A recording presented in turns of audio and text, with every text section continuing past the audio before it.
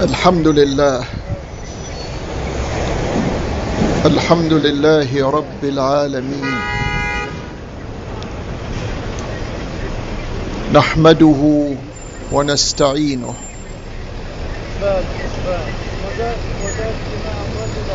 ونتوكل عليه ونتوب إليه، وأشهد أن لا إله إلا الله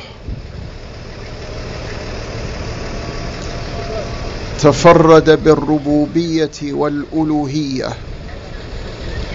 فهو الذي في السماء إله ورب يعبد ويطاع، وفي الأرض رب وإله يعبد ويطاع. وأشهد أن سيدنا ونبينا وهادينا محمدا صلى الله عليه وآله وسلم عبد الله ورسوله، أرسل على فترة من الرسل وقلة من العلم وضلالة في الناس، من يهده الله فهو المهتد، ومن يضلل فلن تجد له وليا مرشدا.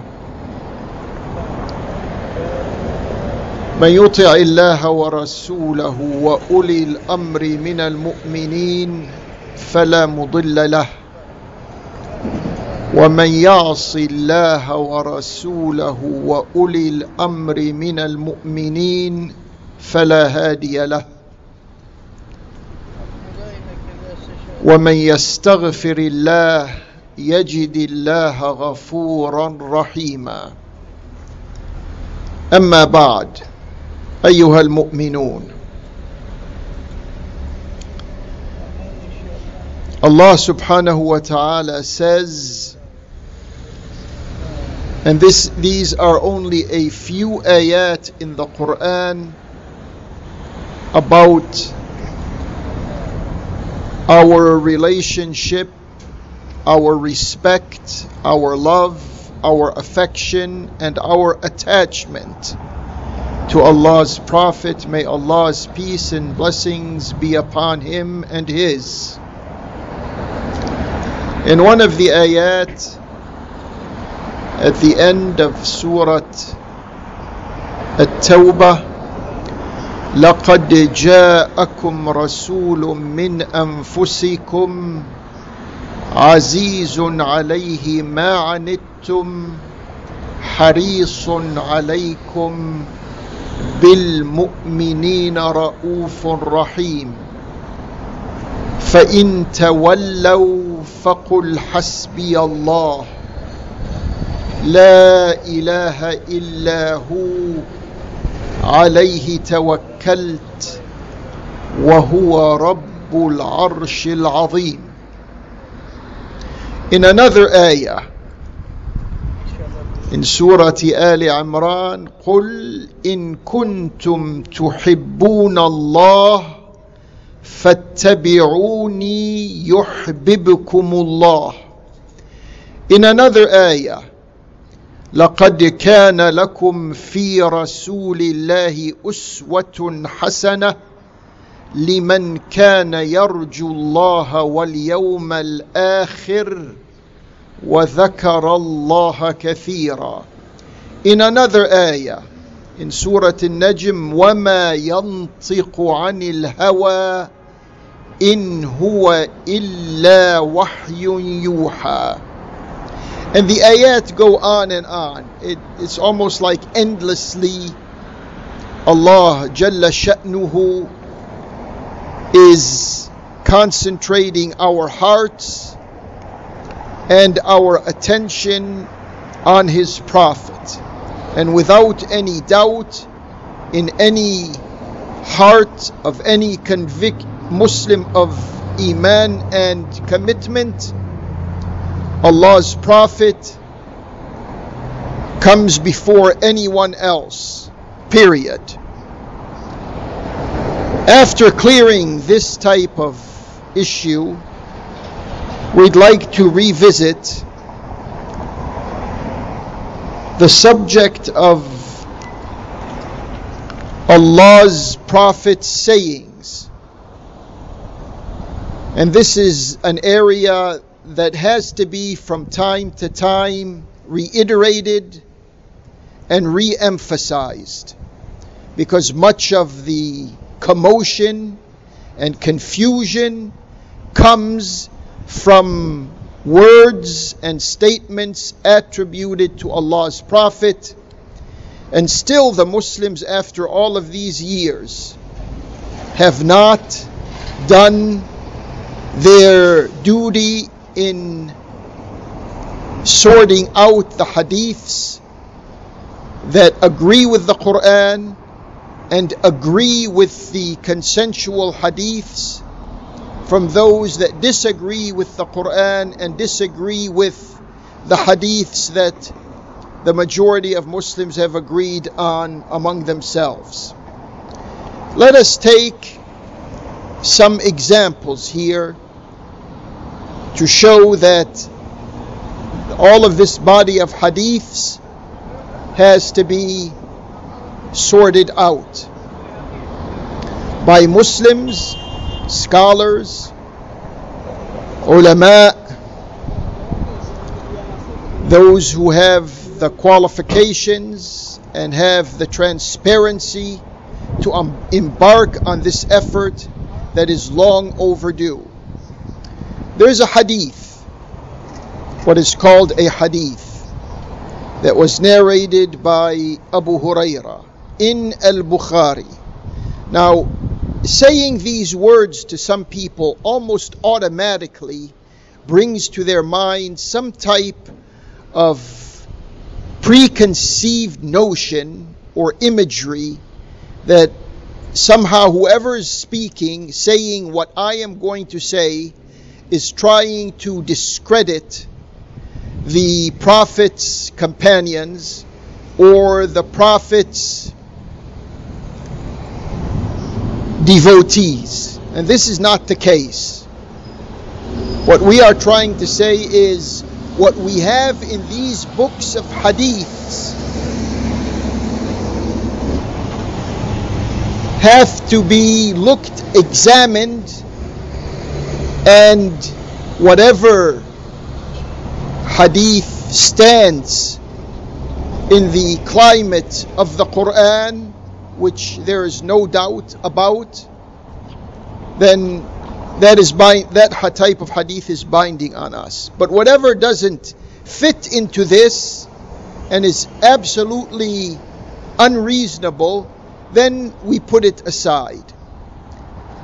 So one of these hadiths in Al-Bukhari, narrated by Abi Hurairah, says, يلقى إبراهيم أباه آزر يوم القيامة وعلى وجه آزر قترة.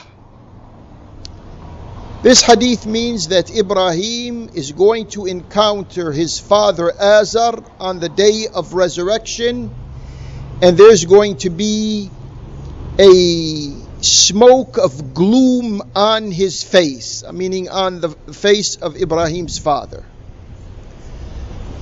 Okay. Now, does this fit in the meanings of the Quran? In Surah Al-Shu'ara, there's an ayah in which Ibrahim says, and this is a dua of Ibrahim, وَلَا تُخْزِنِي يَوْمَ الْقِيَامَةِ يوم لا ينفع مال ولا بنون إلا من أتى الله بقلب سليم. And do not disgrace Ibrahim. This is dua that Ibrahim is saying, expressing to Allah subhanahu wa ta'ala. Don't disgrace me on the day of resurrection. لا ولا تخزني يوم القيامة. There is no response to this dua from Allah that says that Allah is going to disgrace or disappoint Ibrahim on the day of Al-Qiyamah. If Ibrahim was asking for something that is wrong, Allah would have corrected him. But He didn't. Allah subhanahu wa ta'ala did not correct Ibrahim because Ibrahim is not going to be disgraced on the day of judgment. That was the case with Nuh. Nuh asked for mercy for his own son, and Allah corrected him. When he's asking for something that is not right, He says, إِنَّهُ لَيْسَ مِنْ أَهْلِكَ إِنَّهُ عَمَلٌ غَيْرُ صَالِحٍ. He doesn't belong to your family or to your folks, because he, your son, amounts to an effort of deviation, an unacceptable human labor, as it were. So here we are. We have something that is called a hadith, and we have an ayah that we all know is an ayah. So what do? Try to bind what is not binding?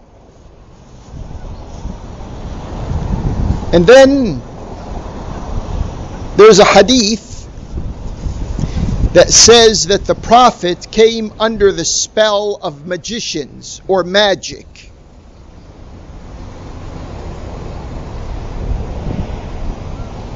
And then the ayah says, وَقَالَ الظَّالِمُونَ إِن يَتَّبِعُونَ إِلَّا رَجُلًا مَسْحُورًا.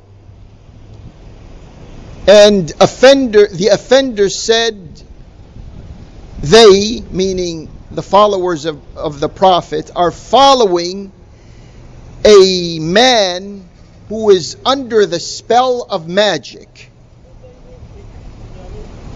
So the hadith that the Prophet is under the spell of magic contradicts the meaning of this ayah. Allah is exposing the mushriks and the kafirs for their accusation that the Prophet is a person who has been influenced by sorcery or witchcraft or black magic or whatever you want to call it. So what do you do here? You have an ayah that is saying something, and you have this type of hadith that is lodged in our books of hadith. Besides, something like the sun is performing sajda under the throne of Allah. A hadith like that. There's some hadiths that are corrupted just by the changing one letter in a word. I'll give an example of this. They say, Inna Rasulallahi ihtajama fil masjid. That the messenger of Allah had al-hijama, that is to have blood. There's a cut that is done, or a few cuts that are done on the body, and then the blood flows out of these cuts, so that there is a type of hemopurification, in the blood purification in the body. The word is supposed to be not ihtajama with the meme at the end of the word, rather ihtajara with a ra at the end of the word. The changing of one letter, which has occurred in this vast body of hadith, changes the meaning. Ihtajara means that he has taken for himself a hujra, a chamber in the masjid, a place for himself. There's a difference between this and that. So these people who find the type of wording of this hadith to be ihtajama, and they think they have to do this bloodletting, so to speak, inside the masjid. And that is, these types of inaccuracies in the words is called, it's referred to in the fiqh language as hadith musahhaf. When a letter is displaced with another letter, therefore changing the whole meaning of the hadith. Then there is al-hadith al-muharraf, a hadith that has been made deviated. It says, إن النبي إذا صلى نصب بين يديه عنزة, which means if the Prophet was to pray, he would put in front of him, and the word is annaza. Annaza means a stick, or it could even be a spear. Just put something in front of you and you pray. Those who are not familiar with the language, and this has occurred in Islamic history, they misread the word annazatan and made it anzatan without the tashdid on the noon. And so the meaning changes from a rod or a stick to become a goat. So if you pray, you put a goat in front of you. We're looking at our history, we're looking at our mistakes, and we're looking at our misreading and therefore misunderstanding of what is supposed to be hadiths that are in the company of other hadiths that are sahih.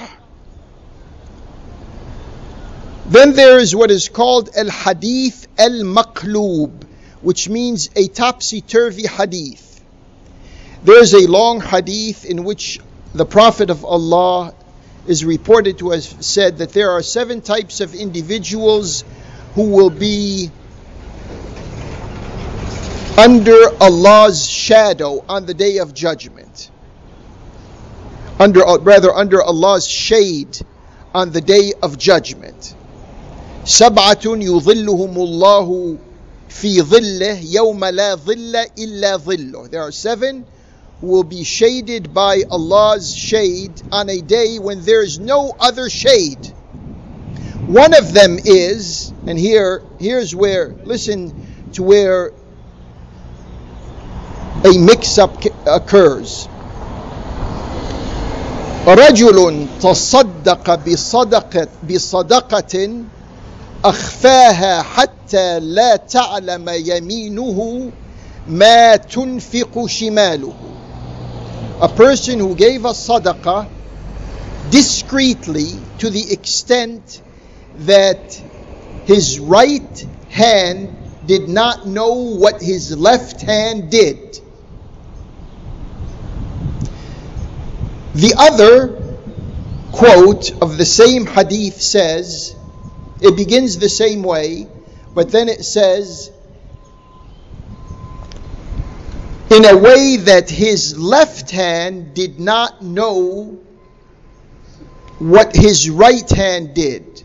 So in one version, his right hand gave the sadaqah and his left hand did not know it. In the other one, the left hand gave the sadaqah and his right hand did not know it.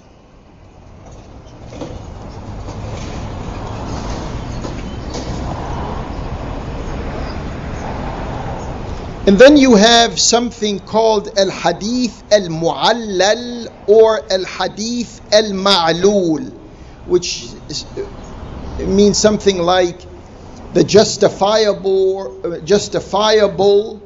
or warranted hadith.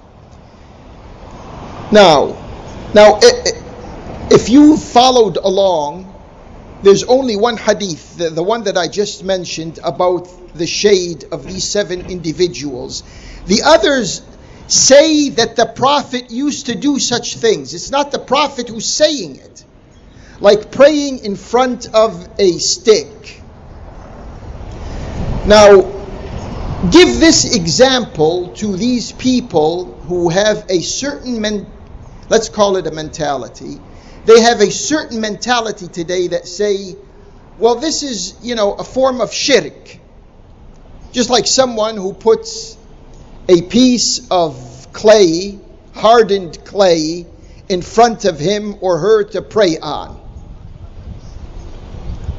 Did anyone, ask yourselves, did anyone object to when they learned or listened to this hadith that the Prophet was committing some type of shirk by putting something in front of him?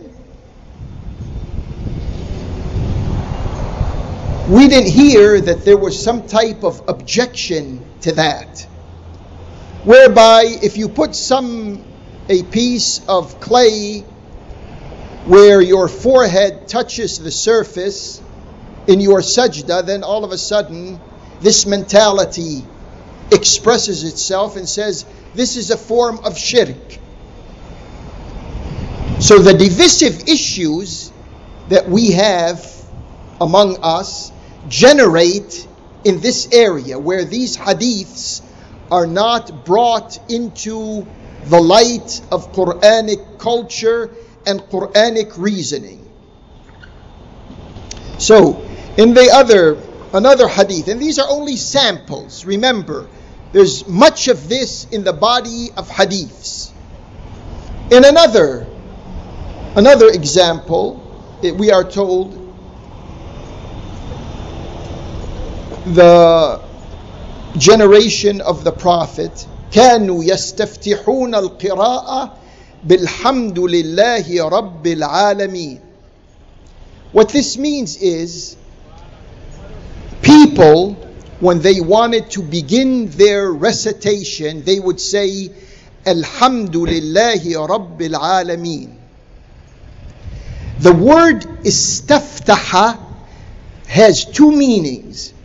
It has the meaning of you initiate your reading or your recitation by saying Alhamdulillahi Rabbil Alameen. That's one understanding. The other understanding is you begin to read the Fatiha. Istaftahu, meaning they began to read Surat Al-Fatiha. And they began it with, according to this understanding, by saying Alhamdulillahi Rabbil Alameen. This is in Sahih al-Bukhari and Muslim. So when someone, and this is in our Muslim midst, when someone is reading that, they said, oh, so he didn't say Bismillahir Rahmanir Rahim. He just said Alhamdulillahi Rabbil Alameen without the Basmalah. And here in this area, we have the troublemakers that move in and then they want to make divisive issues out of this. And then we have how many hadiths, and I'm asking this question so that you can in your mind think about it and take it a step forward. We have one publication of Sahih al-Bukhari in which there is 2,761 hadiths. In another publication, at another time, we have the number of hadiths in al-Bukhari to be 2,513. If this was a book that is what certain individuals say it is, on par with the Quran in one way or the other, or in one explanation or the other, then why do we have the absence of 2,761 minus 2,513? You come up with around 150 hadiths in one edition that don't exist in another edition.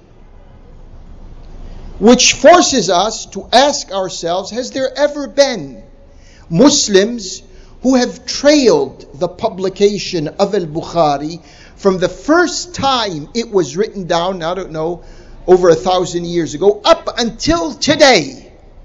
We have not, just like we haven't put together the effort to filter these hadiths, we haven't made the simple effort of tracing the additions of Al-Bukhari and see whether they match or not. Another problem we have, it is narrated, and these all are in the Sahih books. We're not taking some hadith from some odd book somewhere. It is quoted in one of these Sahih hadith books that someone came knocking. Of course, I'm using the English language to facilitate the meaning. Came knocking on the door of the Prophet. The Prophet said, "Bi'sa akhul ashirati hu," which, with the translator's license, means that's not a person you want to associate with. Bi'sa akhul ashirati hu. That's not a person you want to associate with. Okay. Aisha al-Mu'mineen radiyallahu anha, she was with the Prophet and she was observing what is going on. She heard the Prophet say what he just said. The man is permitted and he enters into the presence of Allah's Prophet sallallahu alayhi wasallam. And then the Prophet, the way he speaks to him kindly. He interacts with him in a very courteous and civilized way. Okay? And Aisha's watching.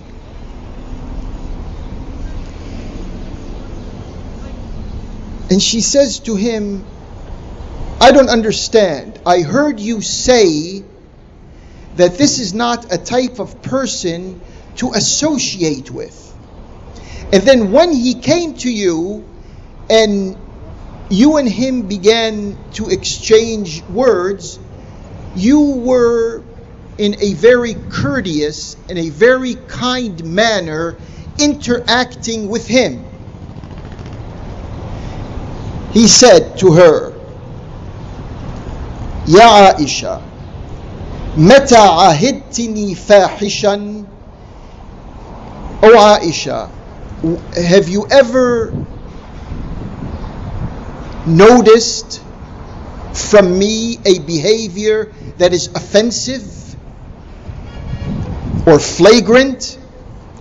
Inna min sharri nasi manzilatan yawm al-qiyamah man tarakahu nasu ittiqa'a fuhshih. Said one of the worst people on the day of resurrection is that person who people avoid because of his offensive and flagrant behavior and attitude.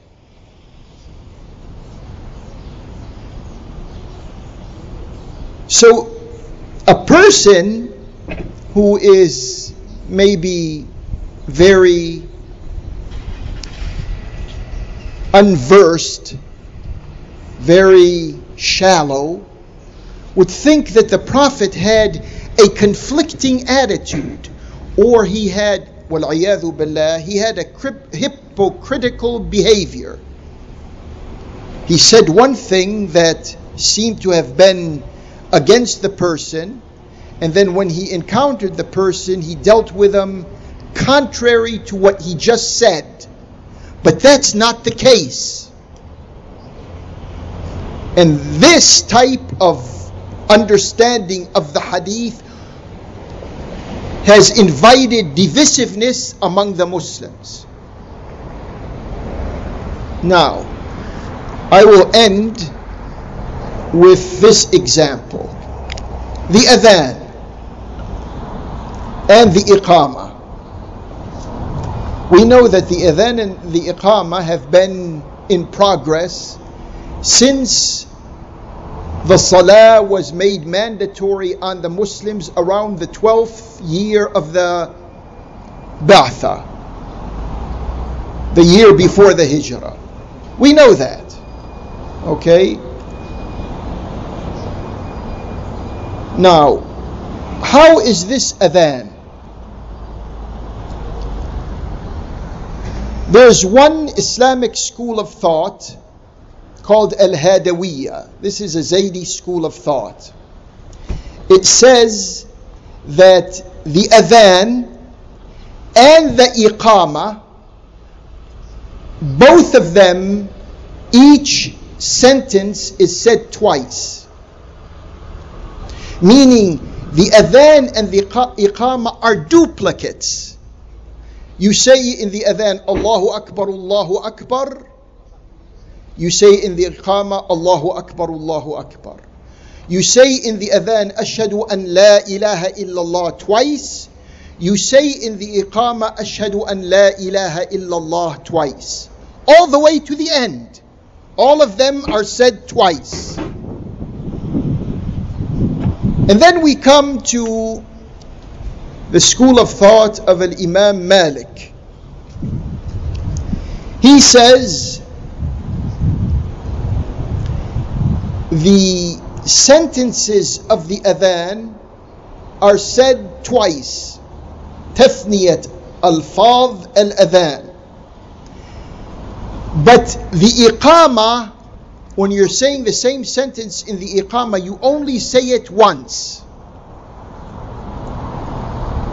Except for, no, there's no exception. Even قَدْ قَامَتِ الصَّلَاةِ is said once. Madhab al-Imam Malik. And it's been in vogue among the Malikis for over 1,000 years. And other schools of thought are like most of the Muslims today say the adhan. Allahu Akbar is said 4 times. The other sentences of the adhan are said twice. And then at the end, La ilaha illallah is said once or twice. When you come to the iqama, all of them are said once, except قَدْ قَامَتِ الصَّلَاةِ, it is said twice. This is, brothers and sisters, listen closely. This is the adhan that all the Muslims have been listening to. And the adhan and iqama are not said silently. These are said with the strongest voices when there were no amplifiers. And now with amplifiers, you hear it and you can't miss it. 5 times a day. And look what we have. This is what we have.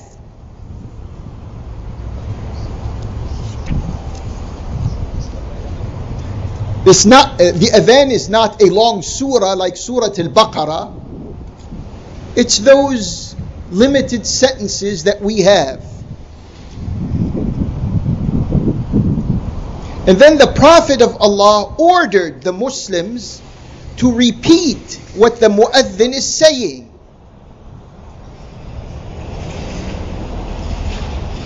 And the initial Muslims in those first generations, they wanted to be as precise, as accurate as they could in trying to repeat what they heard the Prophet or Bilal, the mu'adhin of the Prophet, say during the adhan.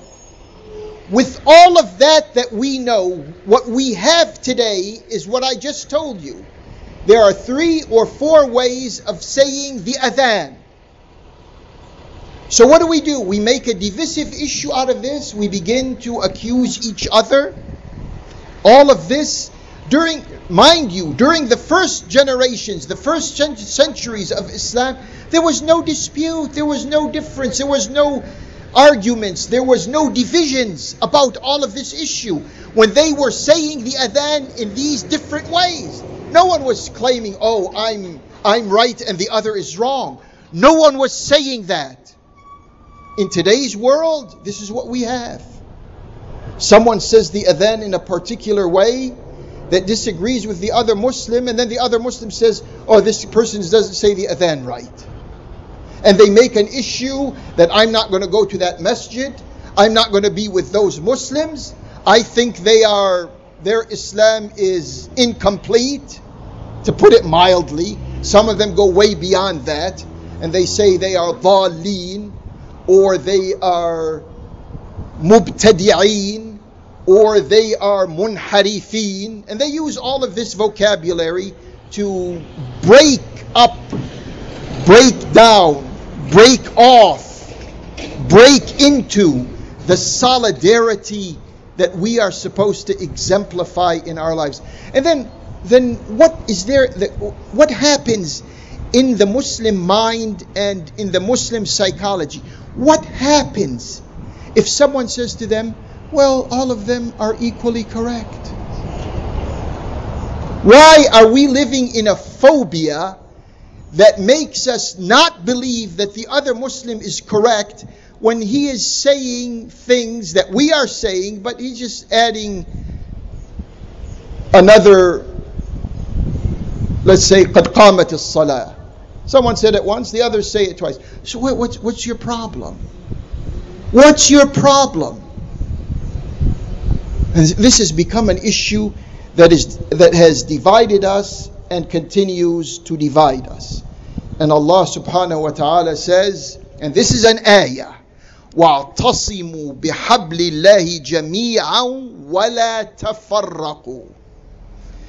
All of you hold on to the means of Allah and don't be divided. If your understanding of your hadith that you accept, and no one's arguing you can accept it or not, you have all the liberty and all the will in the world to do so. But after you accept it, you begin to think that you are not part of the rest of the Muslims. Something is wrong with your understanding. Something is wrong. If we can build our reasoning to this level, we are going to continue to be divided, and the results are what you see. أقول قولي هذا وأستغفر الله لي ولكم ادعوه سبحانه وأنتم على يقين بالإجابة وتوبوا إلى الله إن الله تواب رحيم.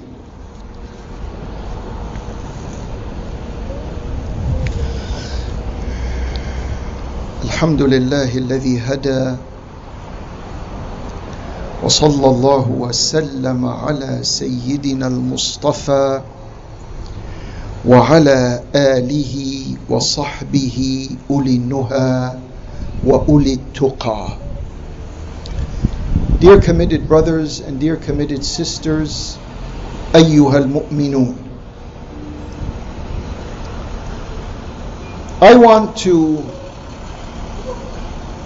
I know I've said this before, فذكر إن الذكرى تنفع المؤمنين. Bring it to the consciousness of people, because that consciousness is of benefits to committed Muslims. In the first 12 years of the Prophet's responsibilities in Mecca, all of these the overwhelming majority of these issues that divide the Muslims today were not present. They didn't exist. As-salah did not exist. As-siyam did not exist. As-zakah did not exist. Al-hajj, the way we perform the hajj, did not exist. None of those existed.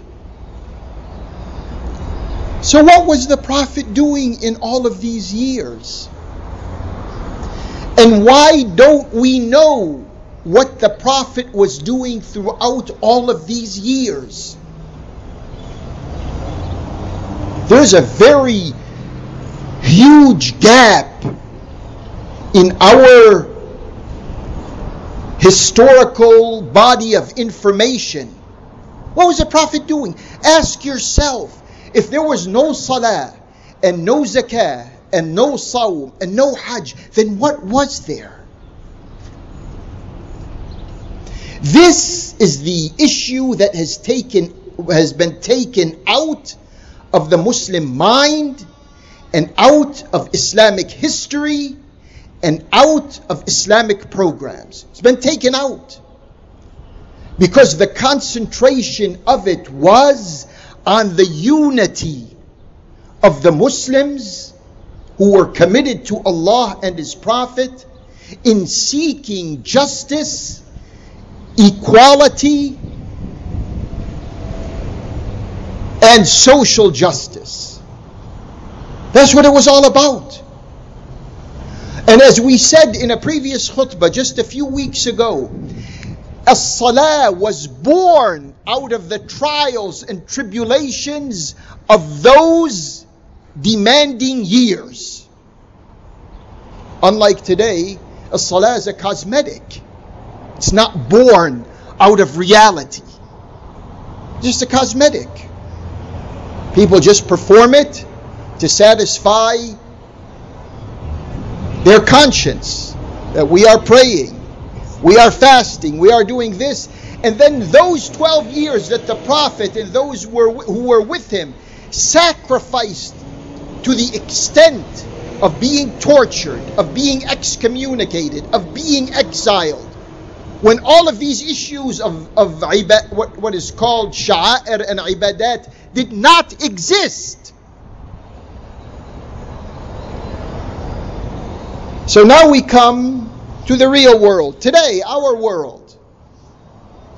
What do we have? What do we see? We see, if you didn't know, hopefully I'm not breaking the news to you. I hope you've heard this before. Last week, or I don't know, 10 days ago or so, I can't remember the exact timing of it. What happened was, a lady in Saudi Arabia, a young lady, who was attending, this has not occurred before in that decrepit kingdom, where you have singers in an auditorium or in some hall singing to an audience and a crowd of people who are listening to him. In this case, after the singer ended his song, a young lady wearing an Islamic dress, meaning covering her head and her body, ran up to him and gave him a hug. And then all of a sudden, as if all hell broke loose in the psychology of that kingdom. And the division was so obvious and stark between those who applauded what she did and those who assailed what she did, which tells you and me that the contradictions and the dichotomies of that deviant kingdom are beginning to surface. We're beginning to see them with our own eyes. There's a Saudi journalist, writer, he wrote, commenting on this issue. Now, every Saudi who saw that event, and that event went viral, it's all over the place. This person who wrote this article in one of the major newspapers in that kingdom said, every Saudi who saw that event, that young lady who hugged that singer on stage in an area in Uqab, Every Saudi can now say, can gladly say, now we have exited the society of angels and the society that claims that it is al-firqat al-najiyah,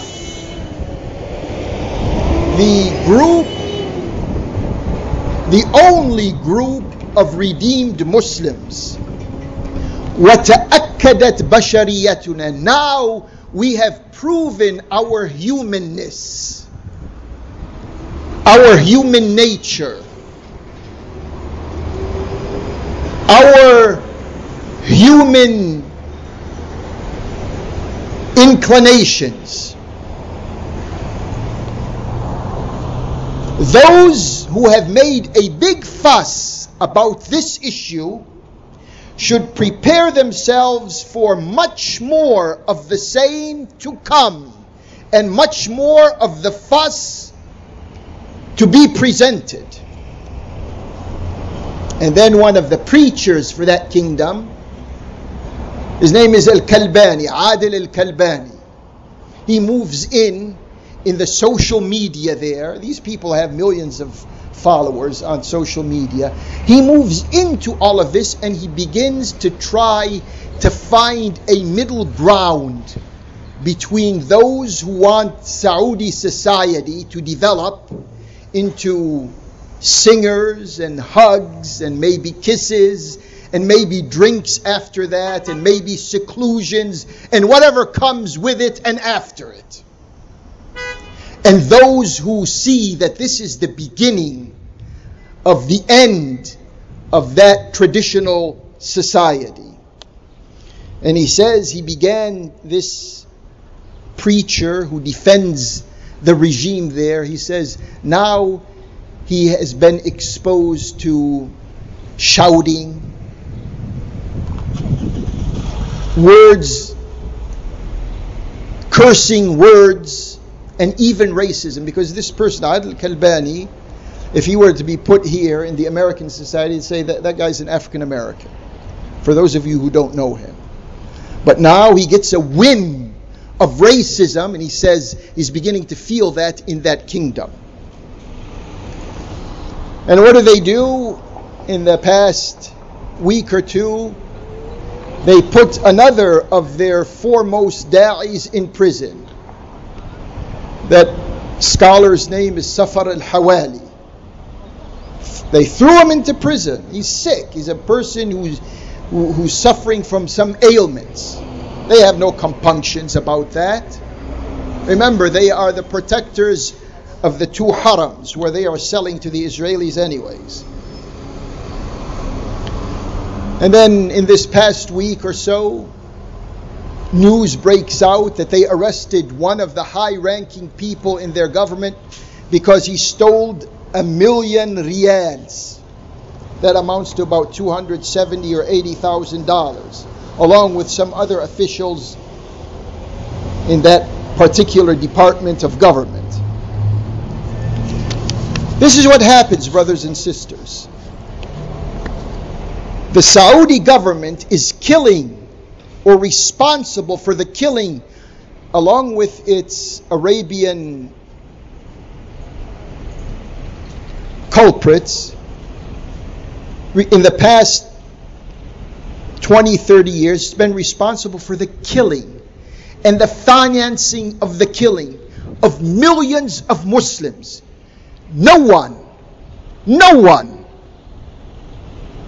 of stature and reputation in that decrepit kingdom, no one had the nerve and the willpower to stand in front of Sultan Taghin.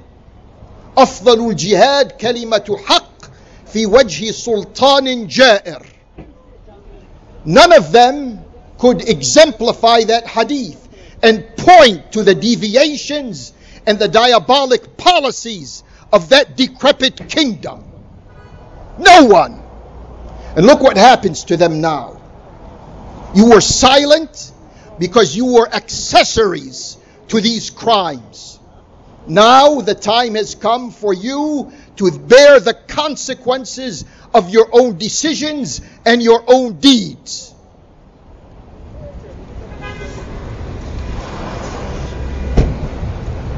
A lady goes and hugs a singer, and it becomes the major issue in that kingdom. But when that kingdom's armed forces are killing people, starving people, maiming innocent people all over the place, from Yemen to Iraq to Syria to Libya to Somalia to Afghanistan to the Indian Pakistani subcontinent, all over the place, no one says anything.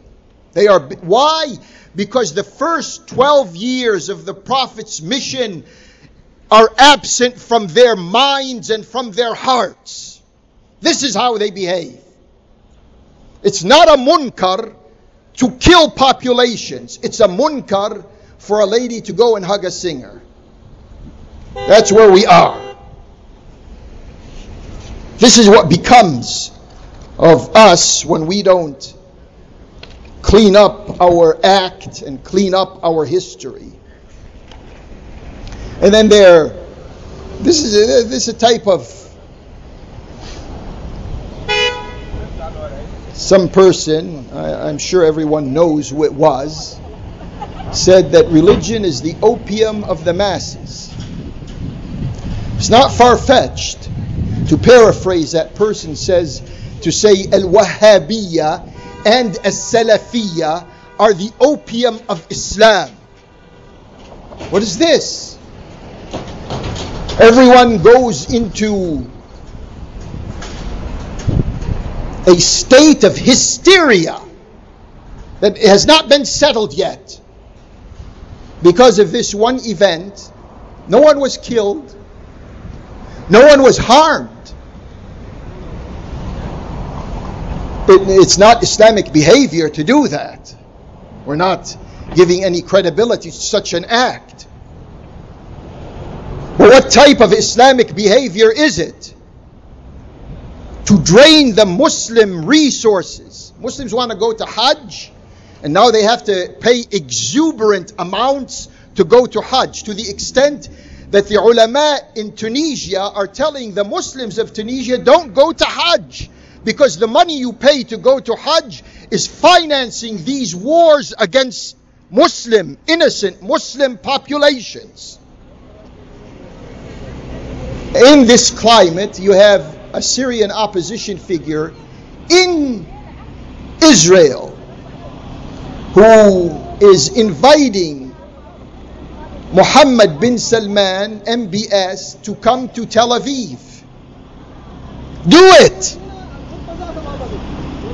You've come some way.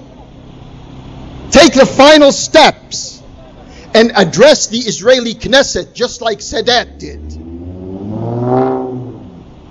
And we wonder, even if that happens, will the Muslims have enough commitment in them to see reality as it is?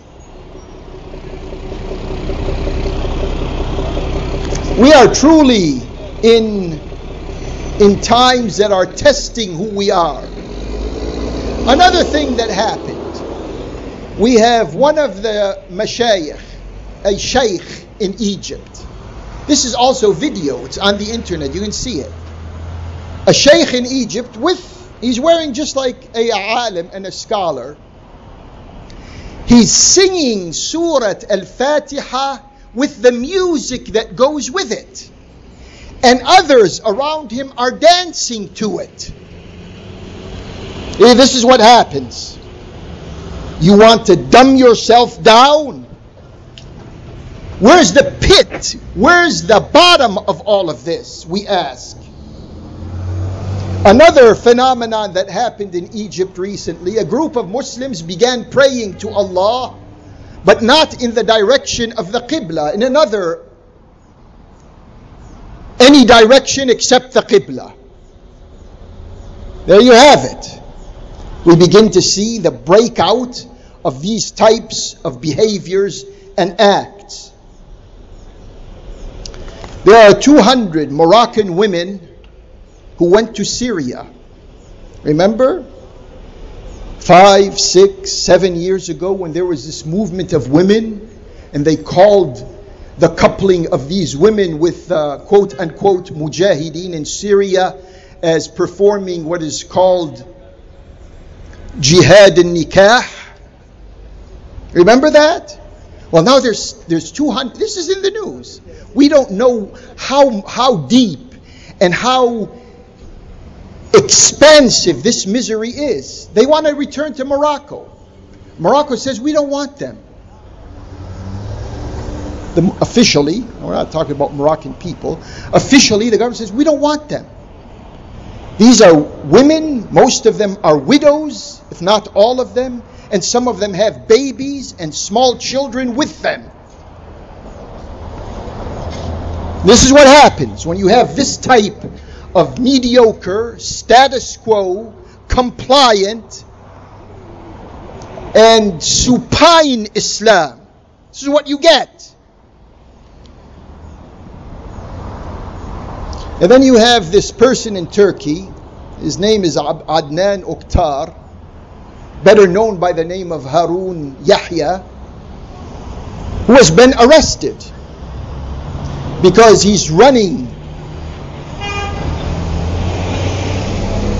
a team of people who are accused of pedophile and of some acts that have to do with violating state security and probably having contacts with those who are enemies of the Muslims. All of this has to be investigated, and all of this has to be subject to the legal procedures over there.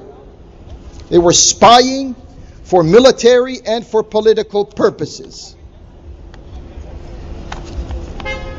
And then we have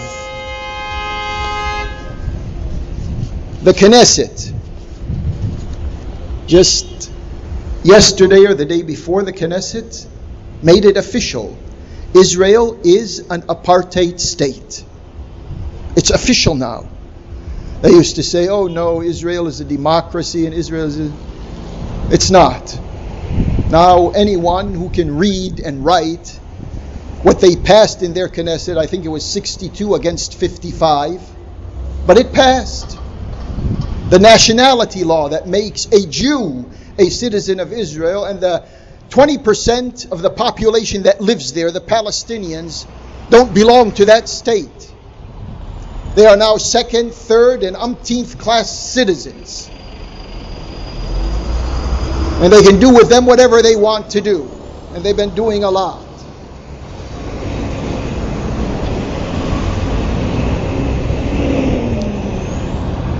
There used to be traders, Khawana, in South Lebanon, who were working with the Israelis during the 1980s. If you can go back, it's not history, it's in our lives. They were working with the Israelis, and they got booted out of Lebanon. The Israelis took them in. They gave them an apartment, they gave them a car, and they gave them a monthly stipend or salary, call it whatever you want. Now the Israeli government is saying it doesn't want to pay them anymore. These are the ones who fought, and some of their family members were killed for the Israelis, and now the Israelis don't even want to honor their words with them.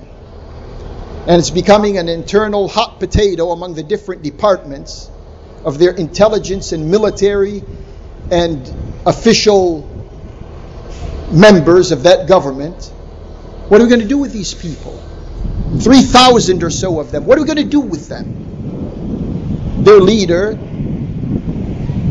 his name was Antoine Lahad, he died 2015 in Paris.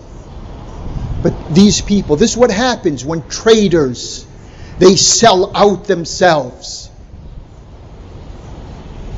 Some of them, don't think these are Christians. There are Muslims among them. But the type of Islam that they have, anything goes.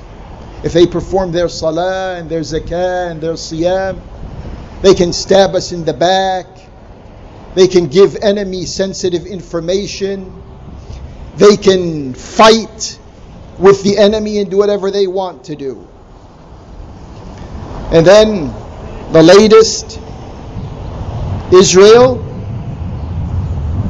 has entered into an advanced working relationship with Saudi Arabia and the Gulf states.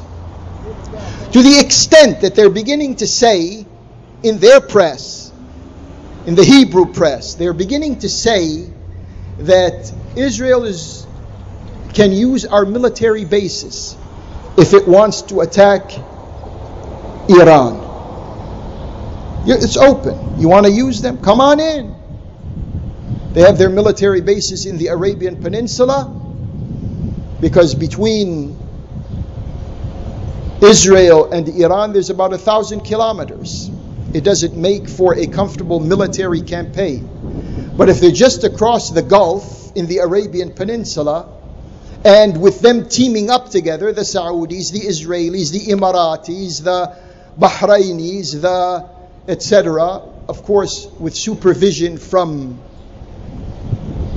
the politicians here in Washington, D.C., who take orders from Tel Aviv. And this, no. If a war breaks out, we're not even supposed to think about that. When millions of people can be killed and their whole life is damaged forever, that's not a moral issue. They tell you, why are you speaking about these issues? Islam should be about morality. Well, that's what we're saying. It is about morality. If we try to preempt a war with our knowledge and with spreading the word to avoid millions of people, children, widows, the elderly, the civilians,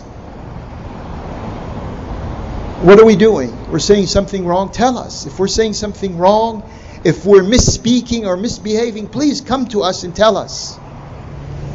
They're silent. And the word of truth shall liberate us from their conspiracies and from their plots.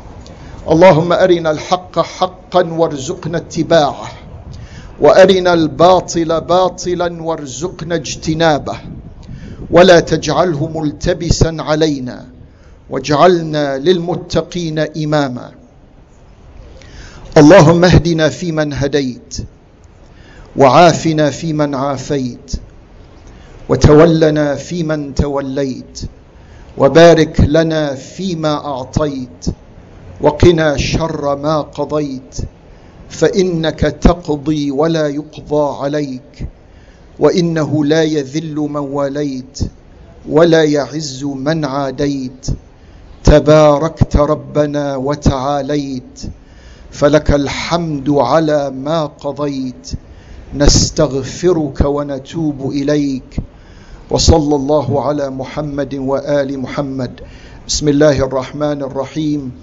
والعصر إن الإنسان لفي خسر إلا الذين آمنوا وعملوا الصالحات وتواصوا بالحق وتواصوا بالصبر ومن أظلم ممن منع مساجد الله أن يذكر فيها اسمه وسعى في خرابها أولئك ما كان لهم أن يدخلوها إلا خائفين لهم في الدنيا خزي ولهم في الآخرة عذاب عظيم إن الله يأمركم أن تؤدوا الأمانات إلى أهلها وإذا حكمتم بين الناس أن تحكموا بالعدل إن الله نعم ما يعظكم به إن الله كان سميعا بصيرا ولذكر الله أكبر والله يعلم ما تصنعون وأقم الصلاة